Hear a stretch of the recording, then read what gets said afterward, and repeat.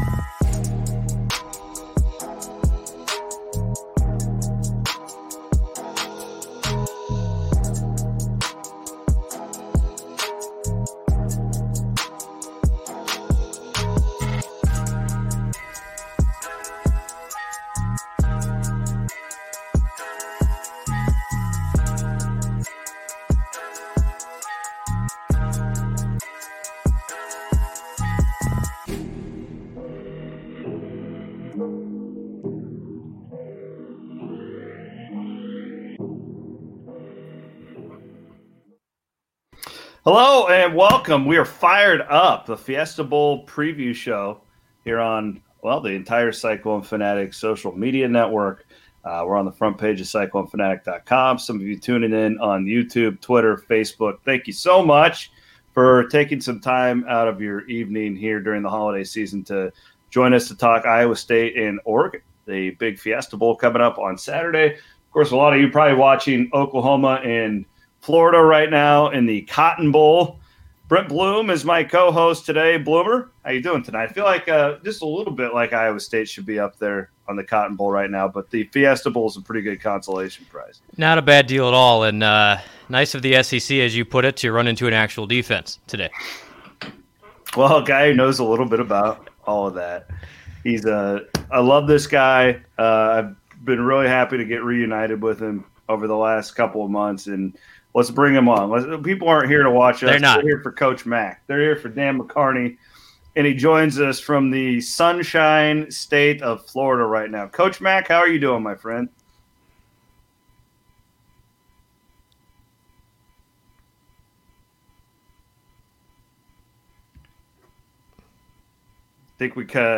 I think we're having some audio issues with Coach Mack, so we're going to give him a call back. Matt Van Winkle's producing the program. He'll give him a call right now. These darn things. We were just testing out Matt 5 minutes ago, and we're good, so we'll get back to him. But Bloom, honor to have Coach Mack with us, and we'll get him here soon. It's this darn technology is frustrating for everybody. But here's the show coming up. We are going to have Jay Jordan, kind of our X's and O's guru, who is going to be joining us here in about 15, 25 minutes or so to really do the X's and O's and break this game down from that standpoint. And then I'm going to bring in my friend Todd Kirk from Action Fanatics.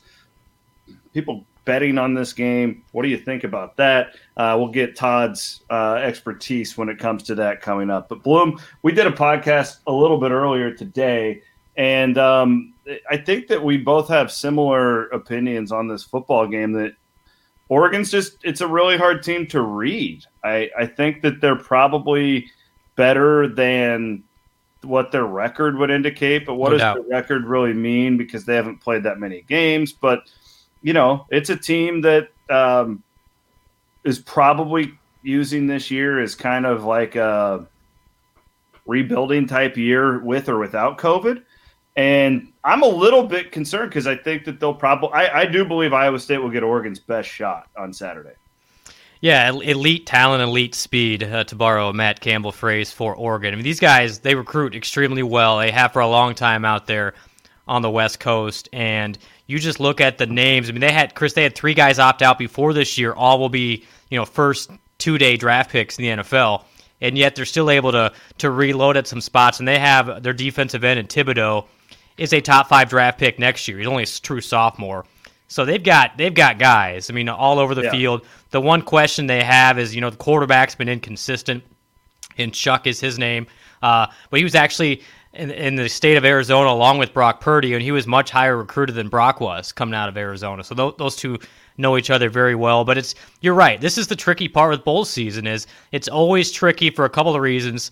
It's different conferences. You never know the motivation factor. You throw COVID with the uneven games and the uneven scheduling, the fact that Iowa State's played 5 more games than Oregon, and it's just really hard to get a good tell of what this game will look like. But just watching Oregon, you know the two things they have is talent and speed, and that's going to be a factor for Iowa State to try and handle on Saturday.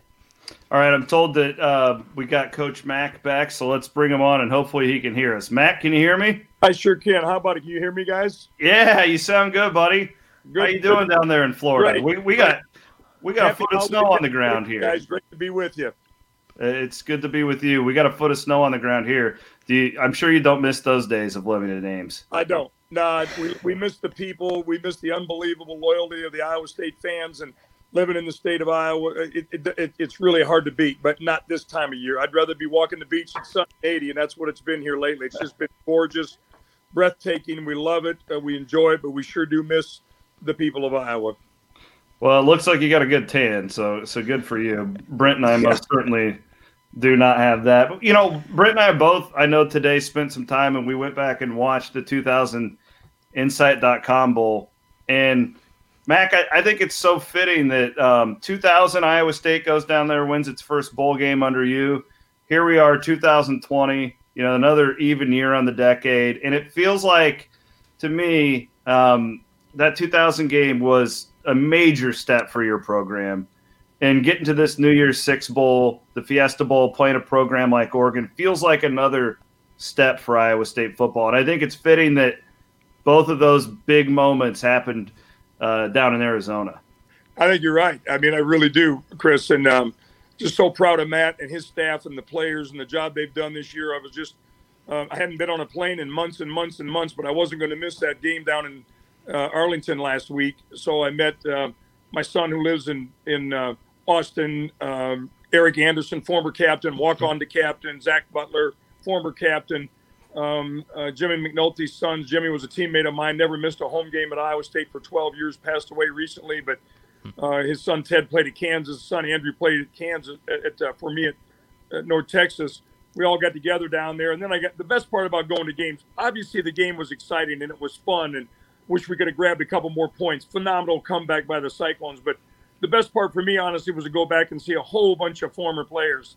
And then I walk in, one of the first ones I see, here's Ellis Hobbs and his son and his nephew and Lane Daniels. I mean, just so many phenomenal people, Bobby Montgomery and Todd Miller and all these guys that we made history together. And we're all there for the same reason, to cheer on the Cyclones, to cheer on Matt Campbell. Came close to winning that Big 12 championship game, but a tremendous game. And it's so fitting, as you said, we worked so hard and so long and wanted it so bad and wanted to, take reality and turn dreams into reality, which we were able to do in 2000 and win that first bowl game in 100 years. And now here we go, 20 years later, guys. Here's Matt and his staff and his team and the Cyclone team going down there trying to match that 9-win season of year 2000 and win a great bowl game and against a team that's a good football team, obviously.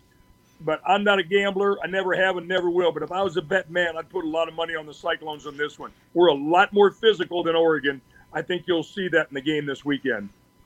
I love that, Coach. Just quickly back to 2000, you mentioned that was the only 9-win program in school history, and then this year it's very similar, right? You're going into the game trying to go 9-3, just like your squad did in 2000. But so many parallels in that game too. Paul Rhodes was the defensive coordinator for Pitt, and just what do you remember about that game? You told us back in October in our podcast the story about Jermaine Billups, who wasn't even your backup punt returner. He was your third-string punt returner, and what a cool moment for Cyclone Nation and to cap that win off. Yeah, John Junker, who was executive director of the Fiesta Bowl and the Inside.com Bowl, chose Iowa State over Texas A&M. Texas A&M obviously had a lot better national reputation, more of a college football name than Iowa State. But he wanted to give us a chance. I'll never forget him. I'll never. The rest of my life will be one of the great things that I was ever a part of, to give us that opportunity, give the Iowa State fans a chance to come down and go somewhere hot in December, which our team set as a goal, and led by Sage and all those seniors. Just a tremendous, tremendous football game. First game ever played in a baseball stadium. Right. But you wouldn't have known. I'm going to tell you what, that the people down there that put on that bowl game thanked me and thanked us over and over and over for the class of the football team and the tremendous fan support, because Pittsburgh didn't travel very well to that game, and our fans just showed up everywhere. I'll never forget the pep rally. I'll never forget the football game, and never forget that group of seniors that led us to that game that night. Coach, I'd like to talk to you a little bit about this year's Iowa State team, because you kind of led into something earlier that I think is been really fascinating. I'm watching Oklahoma beat up on Florida right now, and I don't know, like you said the word physical with this Iowa State team, and by God, like they really are. They you know, this is what I've liked about them all year, Coach, is there's no flukes here. They're lining up and beating you. This isn't, you know, Boise State having to run flea flickers and Statue of Liberties against Oklahoma. They are pound for pound just lining up and beating people up. And, you know, the Big 12 has kind of gotten a bad rap on that over the years. But I feel like John Haycock specifically is the defensive coordinator, and, you know, Matt's overall values and how he plays the game has kind of helped lead the Big 12 out of that. I don't know if it's fair or not, but that kind of the talking point out there that the Big 12 has been a finesse type of football league for the last decade or so. What do you think about that? And what about this Iowa State team made you point out the physicality aspect of this game?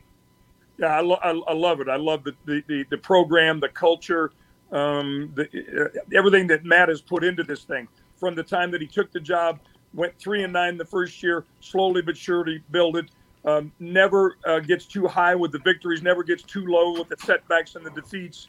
But the bottom line is, if you're going to have a chance to be consistent and build a program that everybody respects your helmet, everybody respects who you are, you better be physical. And as a football coach that's spent 45 years in Division I football, here's what I really appreciate.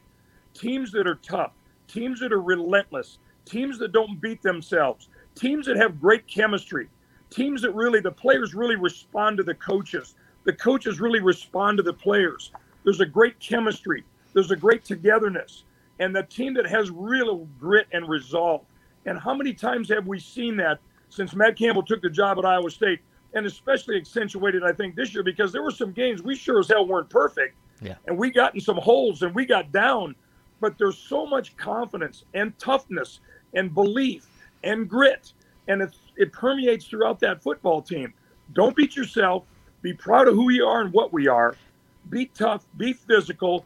Whatever happens, no matter what happens with the scoreboard, let's go play the next play. And when you see that out of a football team, it's so much fun if you're just a general fan, much less somebody that I spent 12 of the greatest years of my life at Iowa State and love that place and appreciate and respect so much what Matt Campbell's done. And can't wait to watch our team physically line up against Oregon. Great respect for Oregon. Only coached against them one time. We won 9 games in South Florida in 2007. We went to the Sun Bowl, and they took our butts behind the woodshed. They were a really good football team. But great respect through the years. And I know their head football coach, Mario Cristobal. He was at Florida International when I was at North Texas. Hell of a football coach. But if I'm a bet man, I'm telling you, I'd put money on Iowa State. I like our team. I like our tenacity. I like our toughness. I like our physicality.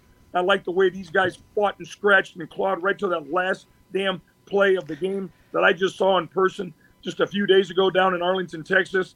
And I think we got a really, really good chance to finish the season with a victory, bowl champions in the Fiesta Bowl, and the 9th win for the first time since 2000. Coach, I love it.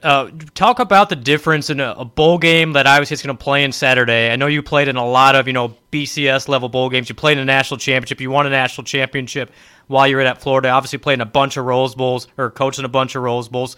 What's the step up? When you're on the big stage now, granted the fan situation, there aren't going to be any fans down in Phoenix, but what is that step up from an emotion standpoint for a team going into a New Year's Six type bowl game? Yeah, I mean, it's just another mark of the great job that Matt has done and his staff and the players have done. Their ceiling's never too high for Iowa State. And for years and years and years, first thing we had to do way back in 1995 was stop the giggling, stop the laughing, quit laughing at Iowa State football. It's been a laugh. It's been a collegiate joke. Stop the laughing. If you want to respect this, you got to stop that stuff first. We were able to do that eventually. It took some time. And then there's been some ups and downs through the years. Gene Chiswick was there, not very long, came and went. Then came Paul Rhodes, phenomenal person, loved Iowa State, great passion for Iowa State, lots of real positive things. In the end, he was replaced, and we brought in Matt Campbell, who obviously was a great hire. I know Jamie Pollard said one time to me, all of you have passed the baton, and that is true. I really believe that is true. Some of us had bigger batons than others when we had to carry a baton to try and get it to the next coach. But this team is just, it's so well aligned. And I found this out, guys, in all my years in college football and winless programs, national championships, 21 bowl games, 4 of the most dramatic turnarounds in the history of my lifetime at Iowa, Wisconsin, Iowa State, North Texas. You have to have everyone aligned if you got a chance to be successful. They have to be aligned. What's that mean? What the hell does that mean? You got to be aligned. You got to be on the same page. You got to all believe the same things. You got to trust one another. Anybody that touches the program's got to really believe in the leadership and the message that's being laid out and the plan that's being laid out and the goals that we set and the aspirations that we have. And I think you really see that now with the administration at Iowa State, with the football program, tremendous success through the basketball programs, men's and women's, and all the sports at Iowa State. And you just see it now. The perspective that I have from all those years being there and now being removed, there's so much national respect for what Matt Campbell has done and is doing and will continue to do. And I hope like hell he'll retire at Iowa State. I hope we can hang on to him for a long time because he's going to have a lot of opportunities. And one of the real keys too, guys, is that we keep that staff as much as we can intact. And that goes right back to Jamie Pollard, who I think he's done a really good job of improving and enhancing the salaries that we pay those assistant coaches, because Matt Campbell is one of the top coaches in all of America, period, end of story. But he's only as good as the people he surrounds himself with. We all know that. Those guys are so good and so talented and so united and so professional that it really gives us a great chance, I think, every year in the college football seasons to come to be a real factor on the national scene with college football. Yeah, Coach, I couldn't agree more. I'm a huge John Haycock fan. It was John Haycock who maybe it's just because I'm getting older and I'm getting a little bit more mature, but he made me love defense. I grew up in an era where you love to watch the offense, and your boy Leach and Bryles come along and we're throwing the ball all over the place.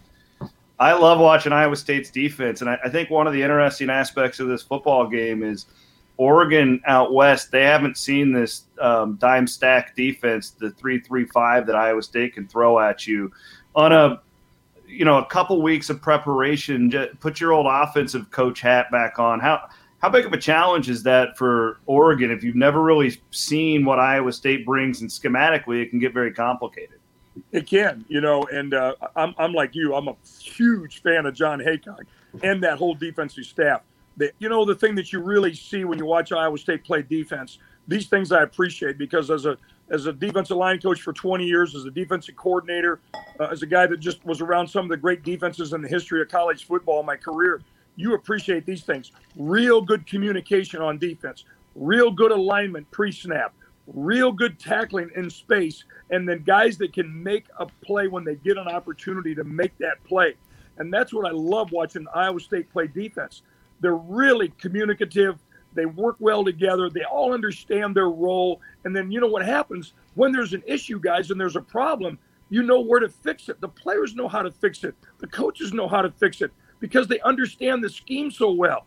And as you mentioned, bring up a great point. Now Oregon's got a little bit of time, not a lot of time, to get ready, not only for the scheme, but how hard, how tenacious, how physical, how bad our guys want it to get to the football. One of the great, some of the great defenses I was ever around in college football.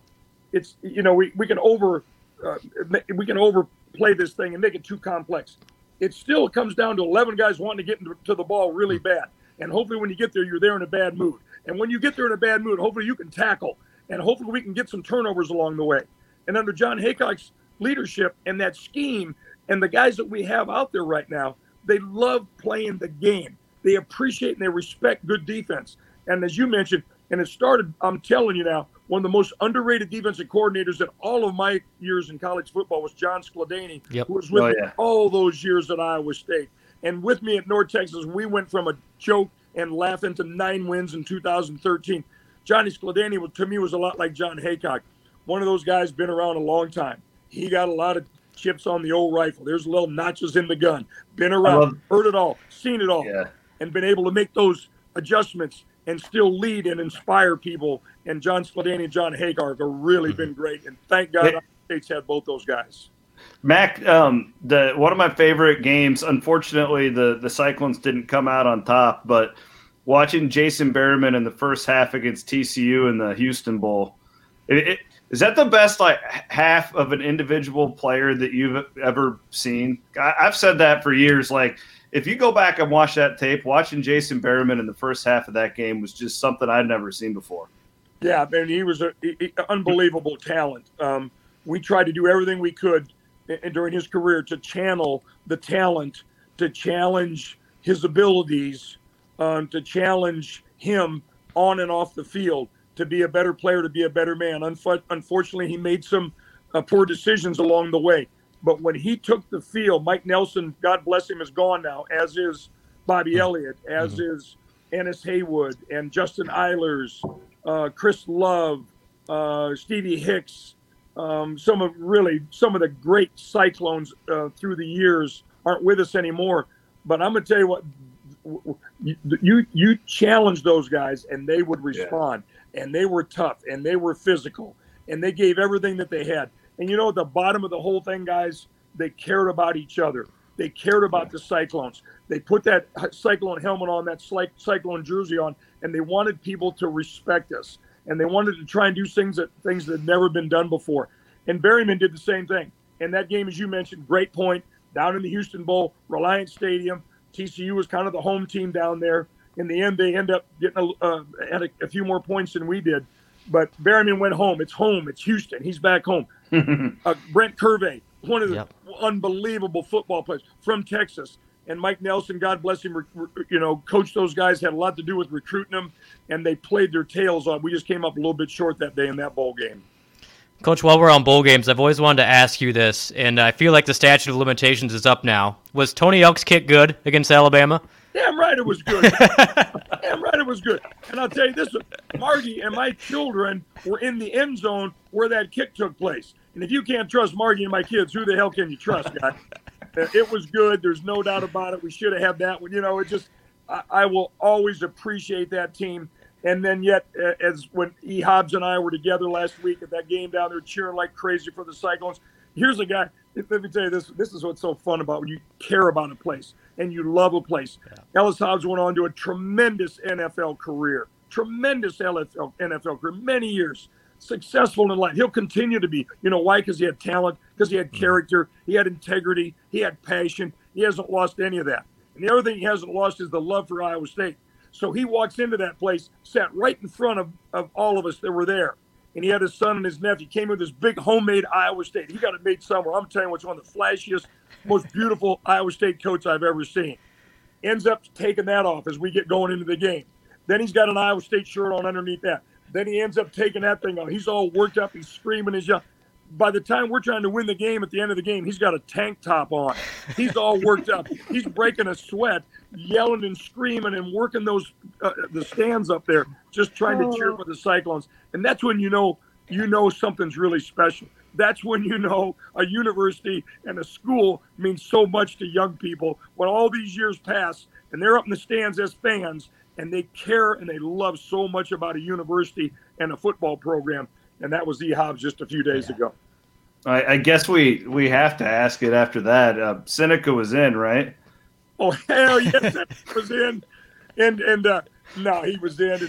And a lot of people said that. A lot of people saw it. Unfortunately, we know we didn't have the rerun back then, guys. Yep. Yeah. Would have loved to have the review. I remember Dave McCurry, a phenomenal former Cyclone. He and his wife, Susan, they were some of the first ones that jumped in when our fundraising was in the dark ages. I mean, where were the dark ages? It was before that. It was beyond that. It was way back. And Dave McCurry and Susan jumped in to really help us, as did so many people. I can't name them all, the Bergstroms and the Dick Jacobsons and all these people that jumped in. But Dave McCurry was right there in the end zone. and he was right there. And soon as Seneca scored and they said no, he came running right down the sideline to me, yelling and screaming at me. He scored, he scored, he scored. And it's like, what the hell can I do about it right now, you know? But no question, but those are great memories. You know, guys, Seneca Wallace is down on the Dallas Cowboys staff right now. Pretty cool that you got a guy like that played at the highest level, gave everything he had in his 2-year career at Iowa State, and now he's getting a chance to go in and start developing and helping players at the highest level in the National Football League. Pretty cool for Seneca Wallace. Mac, man, I can't tell you how much it means to be able to have you and come on and talk with us like this. I know I speak for Brent. We absolutely love you, man. We cherish memories with you at Iowa State, and you're an institution, my friend. And if you ever want to get anything out to the Cyclone Nation, you always have a voice here with us, my friend. Yeah, thanks, guys. You know, it's all these years pass, and I watch Iowa State and I get freaking goosebumps. I'm not trying to get sentimental. I just tell the way it is. I watch them in men's basketball. I watch them in women's basketball. You guys know Billy Finley's one of my closest friends in life. I cheer for Matt Campbell. I text him. I don't call him. I don't bother him. He always responds. He always gets back to me. I'm so damn honored that all these years pass and people still remember us. And based on the response that we got in the stadium last week, people really respect and appreciate what all of my coaches and players did years ago to help build a foundation that hopefully Matt can continue to build off of now for years to come. It is really and truly great to be a Cyclone, and let's all cheer the Cyclones on to that 9th victory this weekend, guys. Well, everybody's taking your advice, and they're all at the sports book right now. Put money on the Cyclones. Happy New Year. Go Cyclones. Thanks, Coach. Tell the family hi, all right? We love you, man. Be with you. Take care. All right, buddy. Take care. Oh, the great Dan McCarney. All right. How do you follow that? How do you follow that? I'm going to go lift some weights. I'm going to go and rip my shirt off and hit a boxing pad or something like that. Holy mackerel. Good luck to Jay Jordan and Todd Kirk for attempting to follow. But I mean, it's amazing, Chris. That guy could have a lot of reasons to resent Iowa State and be bitter about how it ended. But yet, look what he's wearing. He's got cardinal gold on. He traveled to Arlington when, he didn't have to do that, and he's just a legend. I mean, great word. He's an institution for Iowa State, and I truly believe we would not be previewing a Fiesta Bowl without Dan McCarney. And this is why it's the perfect way to lead this off, because it's been a relay race, and he was the first 2 legs of that relay race. All right, I got to do something really quick. Get over here, sweetheart. So I have a little girl, Brent. Her name is Cammie. Hi, Cammie. She's my best buddy in the whole wide world, and she wanted to be on TV so bad tonight. And what do you want to say to everybody? Go Cyclones! All right. That's what I'm talking about. Cammie was so excited when I put the YouTube TV up on the TV upstairs, and she wanted to come on and tell everybody how much she loves the Cyclones. Real quick, Cameron. Iowa State, your Cyclones are playing the Oregon Ducks. The Ducks on Saturday. Do you like Ducks as a mascot, or do you like Cy better? Cy. Okay, that's my girl. You tell everybody go Cyclones and say hi to Uncle Brent, okay? Have a good night, Cammie. Hi. All right. Thanks, buddy. Can I have a kiss? Mm-hmm. All right. Go see yourself on TV, okay? There you go. Fantastic. You know what? These kids, man, they I mean it. When you work the hours that we do during a season, they sacrifice a lot, and our wives do. And absolutely.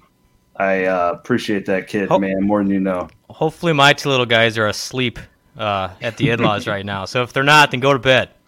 Cammie was very excited when she saw me setting up my lighting, and she's like, "Dad, you're on TV." I'm like, "Well, no, not necessarily, but we'll let her think that I'm on TV." Yeah. All right. Just cash the checks. Coming up here, Matt Van Winkle's producing tonight's program. Matt, bring yourself on the stream real quick. I want to recognize you for helping get Coach Mac's audio figured out. We appreciate it. Glad we got that figured out. And we will also be on coming up on Saturday. Yes. Todd Blythe, Brett Meyer, and I, and Van Winkle will be on at halftime on this stream, halftime of the basketball game leading up to kickoff. We're going to have a few of these. right here, Brent Bloom. This is Cody Road whiskey. Cody Road bourbon right here. For two reasons. Baylor in basketball and just a little pre-gaming for the football game, right?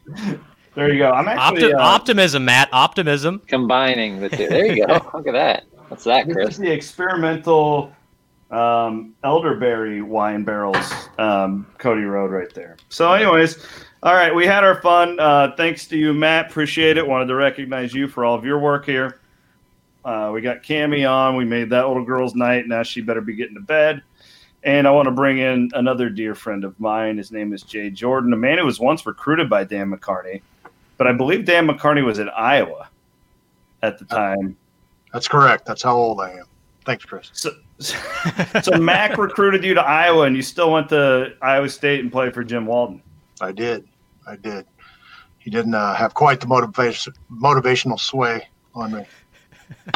Man. I don't know how you turned that down, Jay, but hey, it all worked out for you, it appears. It did. I'm happy with my choice, and I love Coach Matt. You do. Well, Jay, Bloom and I were talking earlier today. It's actually for guys like you and me to an extent because of you, because you've got me, and between you and Matt Campbell over the years, you guys have turned me into a film junkie. It's difficult to get a great read on Oregon because they really are. I don't even know if I would say midseason form yet, but they're still kind of learning who they are as a football team. Bloom astutely pointed out the difference in Texas and Colorado last night. Texas kind of knew who they were, what they were doing. Bloom, I went back and watched the second half of that football game on the DVR, and I think you nailed it. What do you expect from Oregon? I mean, what do you, from what you've seen on film, and I know you've watched a lot of them, what do you see from this football team that just pops for you as an Iowa State guy? I think you're right in that observation. It's interesting. We saw it with Iowa State this year, right? The team that finished the season, the last 4 games, was markedly different than the first 4 games. We see that in any season, honestly, and fortunately for Iowa State, they got to have a full season and make those progressions and growth. What happens there is you see kids mature. So Oregon has some youth, like you talked about, that they were rebuilding. So particularly, let's look at their linebacker position. Ultra talented 5-star type kids, great athletes. They run fast and hit hard, but they're young. And those early games that Oregon played, you could tell they hit the wrong hole. They got trapped inside. UCLA game jumps out at me in how they played and some of the deficiencies they had. But then you saw Oregon in their final 2 games stuff the run and be very strong against the run, largely because those guys had matured a little bit, seen enough film, seen enough live action to come in there and do what they were supposed to do. What do we see in this game? Probably more of that. A little bit saltier Oregon team that is gaining that identity. They lost the game to Cal, but the game against USC, you saw them mature a little bit more defensively. Offensively, you saw them regress a little bit as the quarterback. How do you pronounce it, Brent? Shuck. Okay, as you saw him struggle a little bit with some of the more complicated looks that he saw from a Cal team and from USC a little bit. But their offense is innovative enough and problematic enough for the Iowa State defense that I think you see a pretty strong effort out of them. We can talk more specifically about how they match up and what we can see schematically. But I think you see a maturing team in Oregon. You see a mature team in Iowa State. How that butts up, whether it's the Texas-Colorado difference, it's a little bit flipped, right? Texas is the ultra-talented, mature team. Colorado's the less talented, maturing team. Here you've got more talented Oregon. Let's put that in quotes. Sure. Fires me up a little bit. But you have more talented Oregon who is maturing and the mature, less talented Iowa State team. It'll be interesting. I think that, Jay, the interesting part coming out of Eugene this week was their nonstop talking about Iowa State's physicality. And I think, when we watch Iowa State day in and day out, we may not appreciate it, but Iowa State is unique in a couple of things. The tight end setup, playing 3 of them at a time, and just the overall physicality on offense and defense. And Mario Cristobal was very enthusiastic in his praise about Iowa State that this will be the most physical game they play. And what exactly does Iowa State do in that physicality that can present a program like Oregon, who's young, some problems? It's a mental. We can jump back to some of the things that Coach Mack was talking about. That's a mental edge. Physicality is mental. Okay. Right. We call it physicality, so we think that's a physical thing. Physicality is all about being mental, because every task you perform, from catching the ball there by Charlie Kohler to running into the guy, every task you perform on every play in football hurts. So you have to have a mental edge, and you have to either not feel that, fight through it, or give a little bit of extra. At the collegiate level, sometimes it takes a guy a year, 2 years, 3 years to get to the point that they're able to bring that physicality. What you see with Iowa State is a team that has matured into the Matt Campbell mentality. They're finally where he wants them to be, or on the cusp of where he wants them to be throughout the offense and the defense in being physical and being able to physically dominate somebody. It creates mental breakdowns. That's what it does. What it does is it creates a guy who is tired of filling the hole and getting popped. And so he takes a step outside to try to avoid it. And now you've got a 1 yard gap for Breece Hall that takes it to the house instead of a half-yard gap that he squeezes through for 5. That's what it does.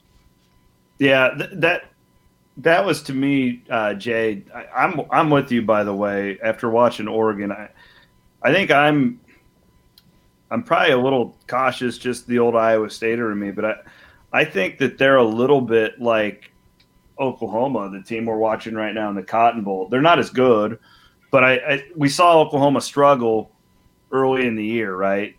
And they're breaking in a new quarterback. They're doing all this stuff. They get better defensively throughout the year. Now I think they're a top 10 defense in all of college football. I agree.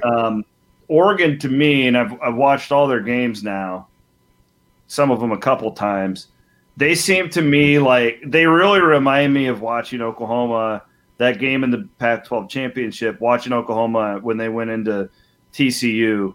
And we were kind of like, I don't know, Max Duggan, it's Gary Patterson, and they go and just knock them out. To me, Oregon is at that point where regardless of what happens really in this Fiesta Bowl, you look at the Pac-12 next year, Oregon's going to be one of the teams that people are picking to win that conference. Same with Oklahoma. Now, they didn't make the playoff, but Lincoln Riley's using this Cotton Bowl tonight because he thinks he's got a top 5 team in the country going into next year where he can win a national championship. I don't know if Oregon's on that level, but the trajectory of where this program – I love Cristobal. I've fallen in love with the guy. He's kind of entered my top 5 right there with Campbell and Fitzgerald and all my guys. We need a running, like a spreadsheet. Yeah, I got a lot of guys, I know. Yeah. I love Cristobal. I'm a big Cristobal guy. But what do you think of that analysis, Jay? Because I don't know if they're there yet, but I don't think they've had the opportunity to get there, which is a little bit scary to me as an Iowa State fan. Agree totally. I think that they – they were the favorite going into this year. They're always going to be considered because of how well they recruit. And I agree with you about Coach Cristobal is he's on the level of Matt Campbell. He's a program builder. His attitude that he puts in place there. They're also very innovative in the way they play offense. The way they play defense, I think, is innovative and deceptive, even though they gave up a lot of yards and points in some of their games. I feel like this is these games that we're walking into here these next few days for each of these teams. It's such a strange season. It's easy to make this season have as good a season as you can. It's a wash because everything's so weird. I think there's an opportunity. Iowa State's taken it. They didn't take that approach. And I think Oregon's in that spot too. Chris, what you're talking about is taking advantage of an opportunity and a platform to build a firmer foundation on which to propel yourself forward. And Oregon has the opportunity to do that. It's such a great teaching tool for that team. Those 2 losses were hurtful. They were close. Mm-hmm. They were hard fought. They were unexpected.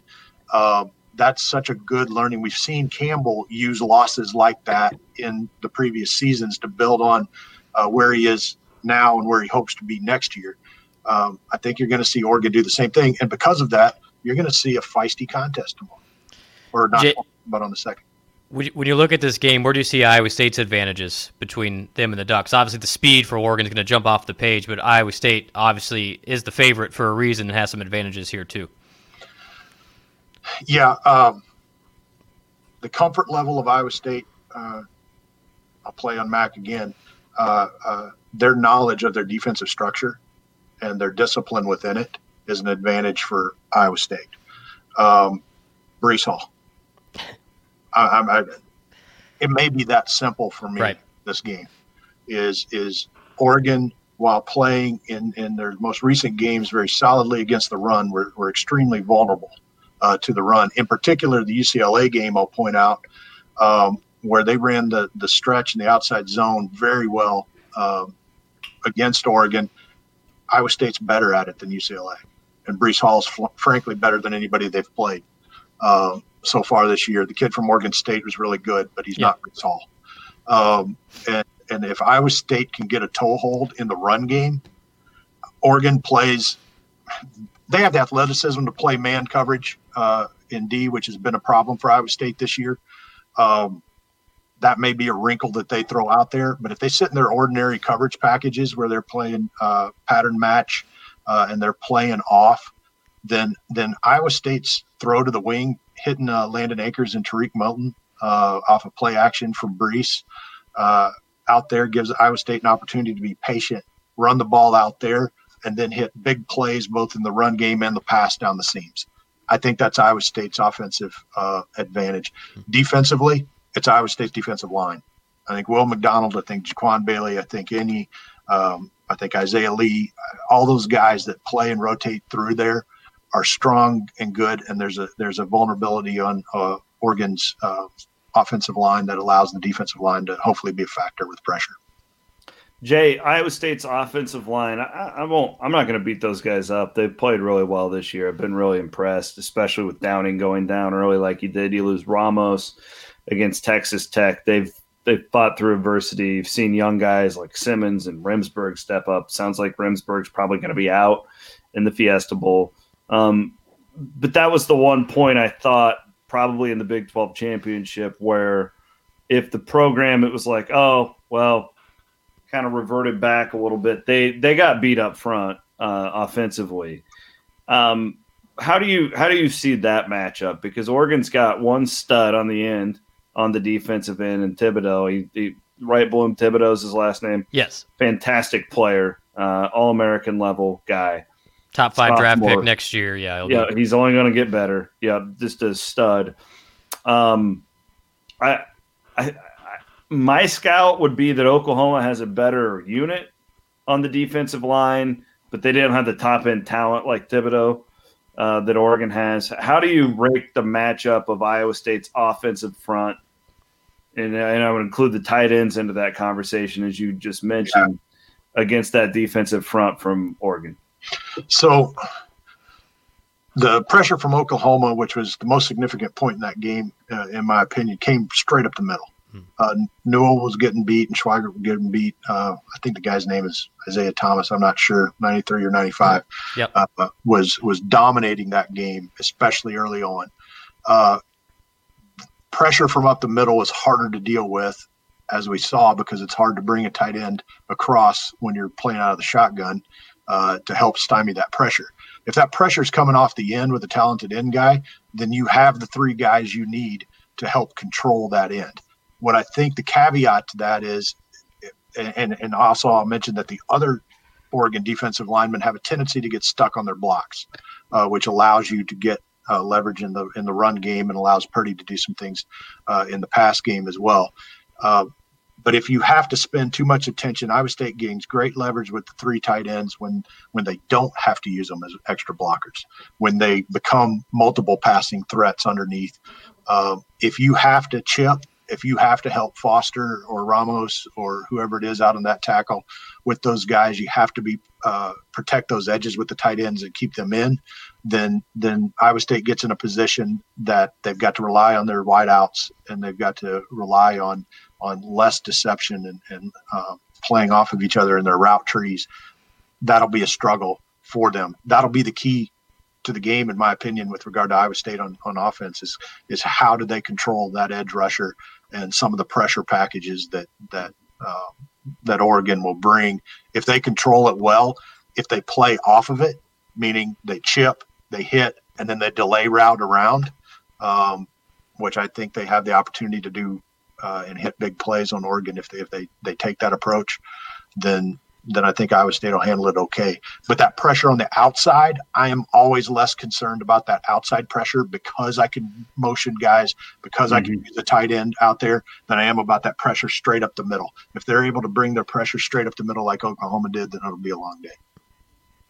Jay, simple question for me. Iowa State wins if, and Oregon wins if. Oregon wins if their quarterback – first of all, I just have to say this. I love some of their offensive scheme.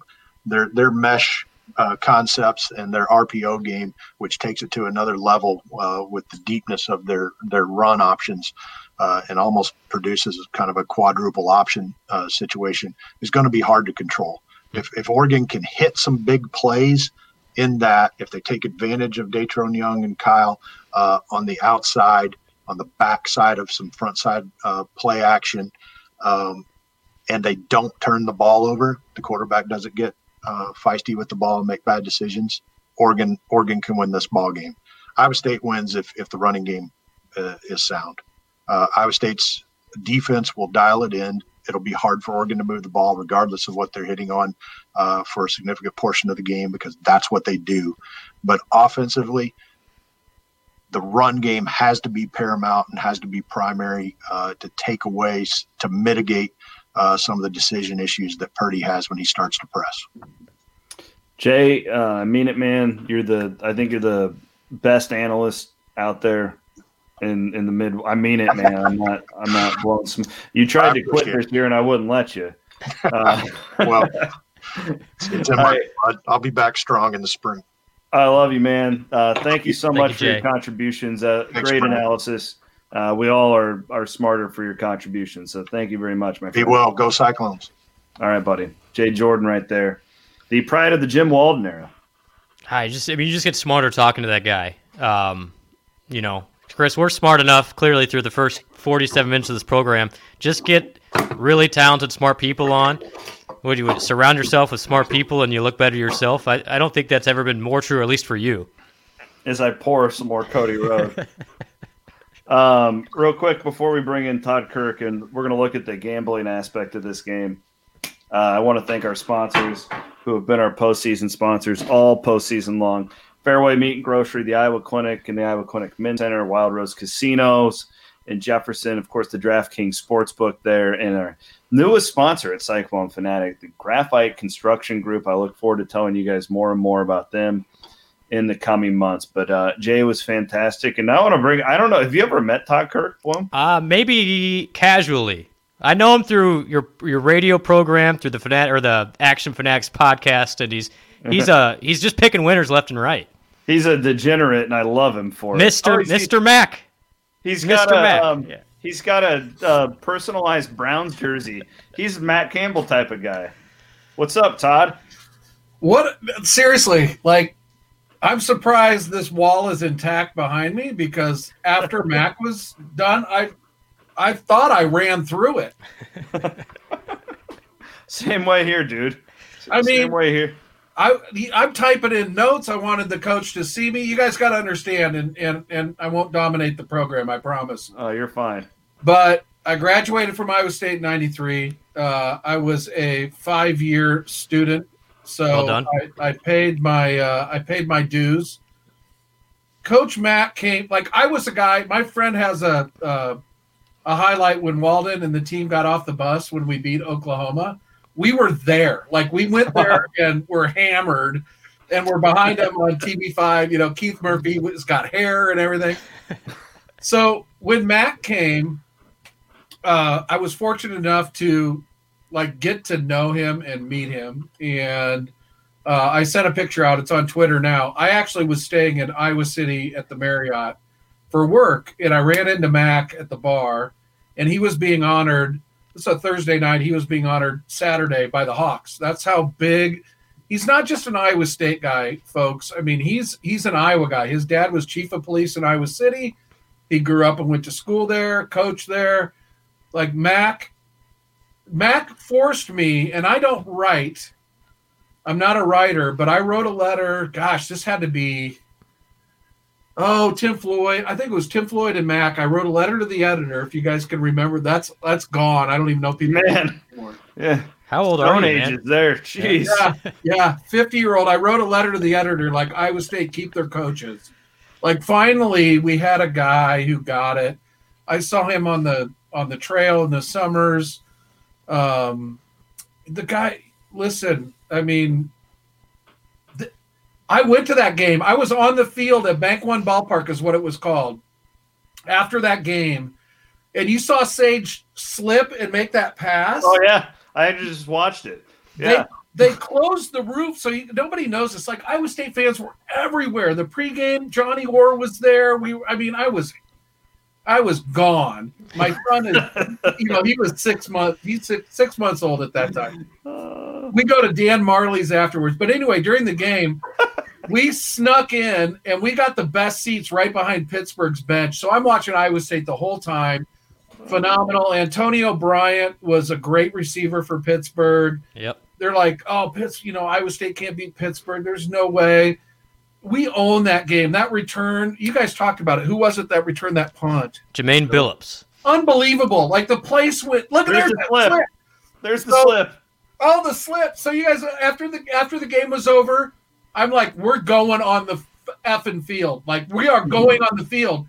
So I entered the field right basically behind home plate. And these guys are like, oh, no, don't go. I go, dude, I'm from Iowa. Like, I started sweet talking him. Then we got to talk. We're like, oh, my gosh, I've seen Mac McGuire hit a home run through these things. And you're standing there at home plate going, oh, my God, he hit a home run. Wait a minute. I got to go celebrate. I gave Mac, and it wasn't Berryman. Who was the guy who got drafted by the Denver Broncos? Reggie Hayward. There you go. The turf was terrible when that game ended. Like the fourth quarter, it was getting all ripped up because they closed the roof on him. I gave Berryman and Coach a piece of the turf after the end of the game. I was so hammered. It was great. He changed everything, and you can see why. Like when he was on the recruiting or the summer trail, playing golf tournaments, doing whatever. I mean, he was phenomenal in front of he got the boosters to where they needed to be. And I think, Brent, you said something that I think is indicative of the man that he is. He has a right to be upset with Jamie Pollard for how he was let go.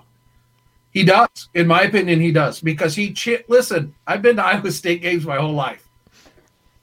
He beat Iowa. Like, that was the whole thing. Iowa fans, I went to Rose Bowls. I've seen it. He beat Iowa 5 years in a row. He changed the game, and he got fired. And that was a tough thing. But he's a better man.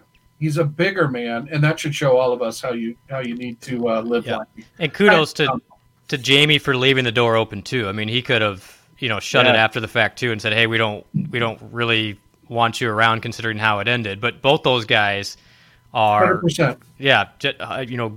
great men, and Iowa State's to thank for where it is now. Yeah, I told Chris the other day, those two guys, even though one fired the other, and like I love, they're on the Mount Rushmore for me. No doubt. Totally agree. Totally agree.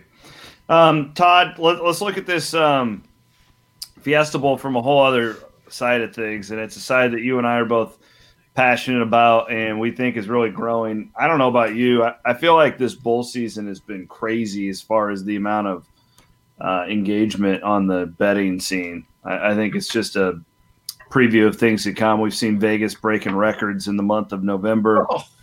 And we have a great relationship with the DraftKings Sportsbook at the Wild Rose Casino up in Jefferson. They sponsor our Action Fanatics podcast. You can listen to it every week on the Cyclone Fanatic Podcast Network. You can follow Action Fanatics on Twitter. Todd handles that bad boy, and we're always giving analysis and whatnot. But let's Maddie Van Winkle running the show. Let's pull up the point spread and the number for this for this Fiesta Bowl coming up on Saturday. Iowa State currently a 4-point favorite at the DraftKings Sportsbook. The number at 58.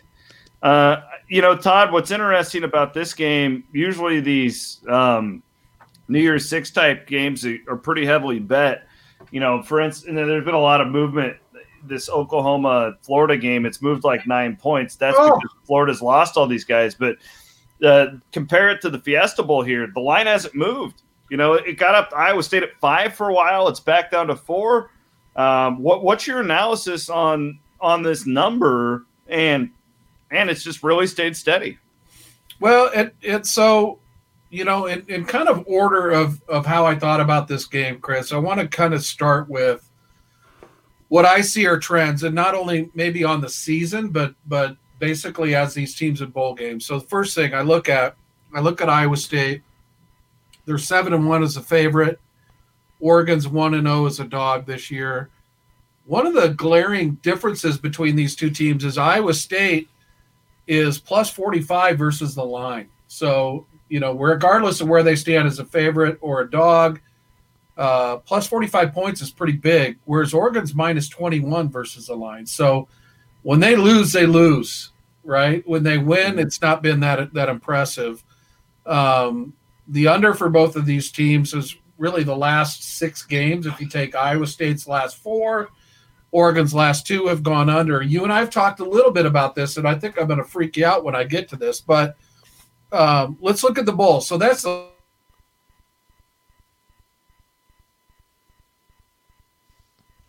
This is not good. We have muted Mr. Mack. Mr. Mack, unmute yourself. He got muted. I got it. Sorry. All right, there you go. You're back now. So I'm going to look at the bowls here real quick. Okay. Oregon's 7-3 as a dog in college football bowl games. They've won 6 of those outright, which is a scary number because they're coming in here as 4-point dogs to Iowa State. Iowa State in bowl games is 0-2 as a favorite. So you've got a trend. These are just trends, as you guys know. I throw those out there. They are what they are. But Iowa State's 1-0 in the state of Arizona in bowl games, as Mac talked about, right? So that's a nice trend you can get there. What I like is on the over-under part of this year alone. I know what you're going to say, but listen to this. After the 2 losses we've had in the season so far, over. So we're 2-0 to the over so far going into those seasons. So. Or looking at just this season, which I think recency bias is there. And I wanted you guys to ask Coach this. What matters here? Like, this is to me is a quintessential game. You've got a team that's played 11 games, and you got a team that's played 5. What makes the difference? I'd love to hear from you guys. Would you rather have the 5 games, small sample size, probably relative health, or would you rather have the full season, tried and true, many more plays, maybe not full health, although both these teams are actually pretty darn healthy? What would you guys rather have coming in this game? I'll let you go first, Bloom. And then I think that's the mystery here is I don't know enough about Oregon to really say. I think I would take the full season, the full 11 games, because then I know what I'm good at, what I'm not good at, and I've seen a lot more. And I think this is the question with Oregon. They have not seen what Iowa State is going to give them on the defensive end. And you've got a quarterback that's been super inconsistent and has really struggled the last 2 games in Chuck. He's not been very good the last 2 games. You throw that really strange Iowa State defense that gives even veteran quarterbacks problems. Look what Iowa State did to Rattler in the second half of that Big 12 championship. And this guy's not Spencer Rattler. And 3 points. Exactly. And so I think this is why I look at this game, and I would want a fuller menu if I'm Oregon to see something similar. And I don't know enough about the Pac-12 defenses to give you like an honest answer if somebody plays something similar. But I can guarantee you the first time you play Iowa State as a quarterback, it is extremely difficult. Look what Iowa State did to Memphis in 2017 in that bowl game, and that offense came in second ranked in the country. So, Notre Dame is a little bit different animal because Notre Dame was just more physical and just really outmanned Iowa State. But I think you give Iowa State the opportunity to prepare for these guys, and that's why I'd rather have the 11 games and have the extra reps, especially on the defensive end. I would be the same, Todd. Yep. Mainly in the sense that I don't know if you heard Jay and I talking last segment, but Oregon reminds me of a little bit of like an Oklahoma light. I don't think that they're on Oklahoma's level right now, but I do think that that's a team that took a couple losses early. They're more talented than their record would tell you, and they're building for next year. What happens, just winning the Pac-12, they are building for next year. This is kind of a redshirt type year for them. For a team like that, if I'm using that Oklahoma level, I'd rather play Oklahoma in middle of October than I would in late November, middle of December, like Iowa State just did a couple weeks ago in Arlington. So yeah, that's where I'm at too. And I'll say this too, Todd, as a guy who follows Iowa State closely, when you look to handicap this thing, I mean, Iowa State's pretty healthy. I mean, they've been without Trevor Downing since the first half of the first game. They've been chipped away with injuries here and there, but I mean, Tariq Milton's kind of been in and out of the lineup, but really it's a pretty healthy football team. So I think in this particular scenario, I think Iowa State holds the advantage, Todd. Yeah, and I'm looking, I appreciate that because I kind of believe the same thing. I believe you've got a team that really hasn't been able to find itself. However, Brett talked about the defense. Well, here's Oregon State's. This is what they've scored: 35, 43, 38. Those were all in wins. 38 in a loss, 21 in a loss, 31 in a win. So there's no defense being played in the Pac-12 at all this year. And we've heard it enough from their coaches, whatever. So Iowa State's got this scheme that they haven't seen. So I want to get into the stats next. Let's look where Iowa State lies versus Oregon in the stats. And really, these teams are actually pretty equal. If you look at points, yards, red zone, pretty much straight across the board, pretty equal. Here's where the difference comes in. It comes on defense.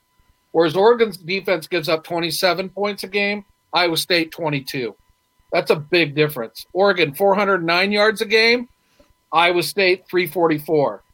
And red zone scoring, Iowa State 72% of the time, and Oregon 79%, so almost 80%, whereas Iowa State is about 85% when they're in the red zone, to give you an idea. So what we have here is one team really does have an advantage, and that's on the defense. And I've talked about Iowa State's. It's pretty much a bend, don't break. Their defense is ranked on Football Outsiders ranked 13th in the nation. Their offense, actually in efficiency, is ranked 12th, which is surprising for some. Iowa State's a lot more of a balanced team, run versus pass, whereas Oregon wants to run the ball. Vardell is a question mark whether he's going to play in this game. And Jay referenced a game which I thought was pretty interesting because I looked at it. It was UCLA. And Oregon rushed for maybe 60 yards. They had one guy die, I think, was their backup runner. Vardell didn't play. UCLA ran one guy 34 times for 167 yards, 2 touchdowns. To me, that's where it lies. Jay really nailed it. Like, not that we can't pass the ball, but we can run on this defense. And when you're looking at how he breaks it down, blocking an edge rusher versus a middle rusher, either way, they either run away from that guy, let him inside, take Brees outside, RPO. You could bring Purdy outside, and Purdy beat this kid in high school. I mean, it was like 65-62 type game. I mean, the inconsistency. It was basically Mahomes and Mayfield, right? Yeah, exactly. It's like the kid's he's in his head already. So in terms of stats, I thought that was interesting to say. Really, the biggest difference is Iowa State's defense, guys, and we've known that. And I know, Chris, you're a big defense guy. So defensive line, man, that's my position group. Listen, as I look at this now on the money, so let's look at the money. How do we take all of what I've kind of given you, wrap it around into dollars and cents? So right now, Iowa State's getting 71% of the bets. They're getting 85% of the cash. However, that line stayed relatively the same, which means there's probably some sharp money coming in. I've got it at 57.5. Sharp money coming in favor of Oregon. Just a little bit, not a ton, but enough to keep that line literally legit frozen. And there's a reason. I mean, Oregon is good as a dog in a bowl game. They just are. However, they're not 1-0 in Arizona. 2-0. You're forgetting about Paul Rhodes 2009 winning the Insight Bowl against Minnesota. Right. There we go. There you go. There we go. So Iowa State. Gosh, Mac was 3-1. Was that right? Was he 3-1 in bowl games? Did I have that correct? Matt, no, that was Paul Rhodes. Paul Rhodes was 09. Yeah, so Mac was 2-3. Good. Yeah. All right. Yep, there you go. I bowl because he won the Independence Bowl against Miami of Ohio. That's right. Me and Meyer to Blythe podcast. Meyer to Blythe. Technically, we beat Alabama, by the way. Right. Well, that's a given. I mean, you heard Coach say it, dude. Yelk's field goal was so good, it was good on TV. All right, Todd. Was it. Todd, real quick before we gotta wrap this thing up, do you see this line moving at all? Like if somebody was waiting for some action on this? I mean, I know you and me, anywhere 4 to 5.5, we don't really care. But do you think that from what you're seeing, do you anticipate movement here with all this money? Yeah, with all this money coming in Iowa State, I would just wait. You don't have to play it now. It's not going to go up to 6 or anything like that. If anything, it may come our way. The play is I like, as you guys know, it's not a love. I like Iowa State, and I like the over. Wow, come on. I see. Come on, under. We'll go opposite here. I'm an under guy. See this is an over game. After the 2 losses, we've scored a boatload. It's a dumb trend. It's like Baylor. I will add this, interestingly enough, for those concerned with the over-under. Come on, Brad. Oregon averages 62 plays per game. Iowa State's at 66 plays per game. The average plays per game for a college football team is 73. Both are slower tempo. Yeah, both very slow this year. Don't fall into the. I mean, I think they can hear, but again, anytime you're dealing with that number in the below 60, if you get into overtime at all, in a close game, then you're done. So I'm just saying though, like I would lean, Todd, not to be against you here. I would lean towards C-Dub's side. No, I'm with you. I was on it the whole time. And then I saw this, and I saw what Oregon State's been scoring. I added it all, A plus B equals C, so C's got to equal D, and all D overthinking it. I just did. I like the over. I'm going over 57.5. I respect it. Todd, I love you, man. Thanks for your analysis. Action Fanatics on Twitter. We're just getting started, buddy. Look at that. We're flashing the logo. Yeah, the graphics are phenomenal, and you guys do a great job. Thank you to DraftKings Sportsbook up at Wild Rose and Jefferson. By the way, starting Friday, I know it's weird, but you don't have to go there to sign up to get your app. It's all changing, just so you guys know that. They're going to have a couple of different apps, but there's nothing better than the DraftKings app, by the way. No, it's the best. And they give you those cool promo codes and stuff like that you can knock out. I love that. We got $50 coming our way just on that Clemson game alone. Boom. Thanks, Todd. Appreciate you, my man. Love you guys. See ya. Go. Love you too, buddy. Mr. Mac, get out of here. All right, Bloom. Any party words? This has been a fun show. We need to lead every podcast off with McCarney just to get us, in the groove. Get us ready to go. People are probably still amped up over that. So at least they're hanging on for us two slappies. But no, I mean, what an opportunity though. I mean, it's a great way to start with Mac, but I'll end it with this. Iowa State is in a position it has never been in before. We wish people were there with us down there in Phoenix on Saturday, but yet, what a way to start 2021, right? Like, let's get this 2020 over with. I'm so thankful and grateful for Iowa State football to get us to 2021, but let's start this thing off with a bang.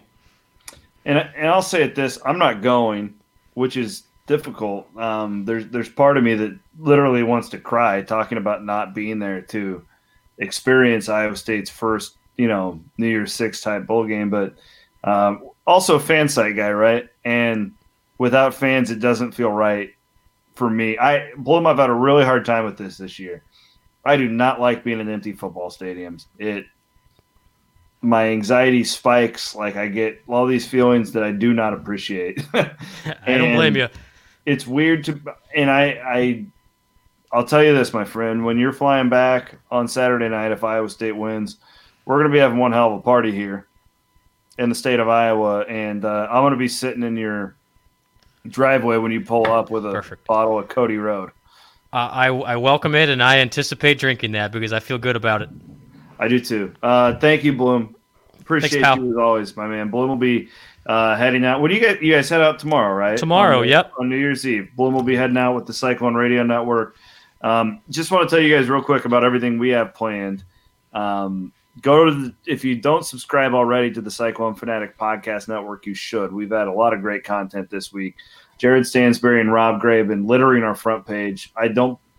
I'm biased because it's my baby, but I don't think anybody's covered the Fiesta Bowl like we have, and I don't think it's even close. Videos, analysis. Jeff Woody had a great piece today on the just the X's and O's of it. Go and check it all out. Jared Stansberry today interviewed an Oregon Duck beat writer. That is going to be on the podcast network coming up tomorrow. Big day on Saturday, okay? Here's what's going on Saturday. Men's basketball tips off against number 2 Baylor at noon. At 1 o'clock, Todd Blythe, Brett Meyer, 2 of the greatest Cyclones of all time, are going to join me right here on the stream. Matt Van Winkle is going to be with us as well. And we're going to watch the second half of the basketball game. And we're just going to take you right up to about kick time for the Fiesta Bowl. Brett and I will be back for halftime analysis, and then we're going to do all of our normal post-game coverage. Jared Stansberry will be live in Glendale, or is it Phoenix?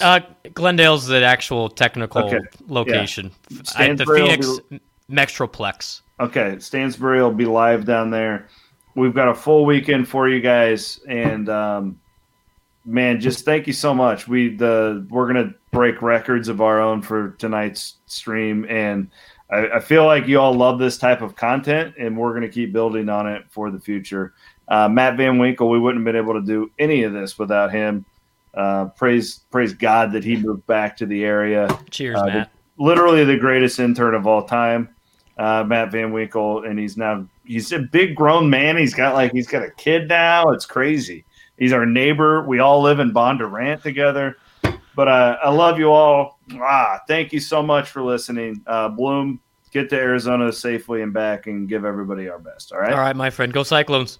All right, go Cyclones, everybody. And as my daughter Cameron came on and said, Cy is better than the Duck. And that's really all you need to know. With that, we'll sign off. Thanks for watching tonight.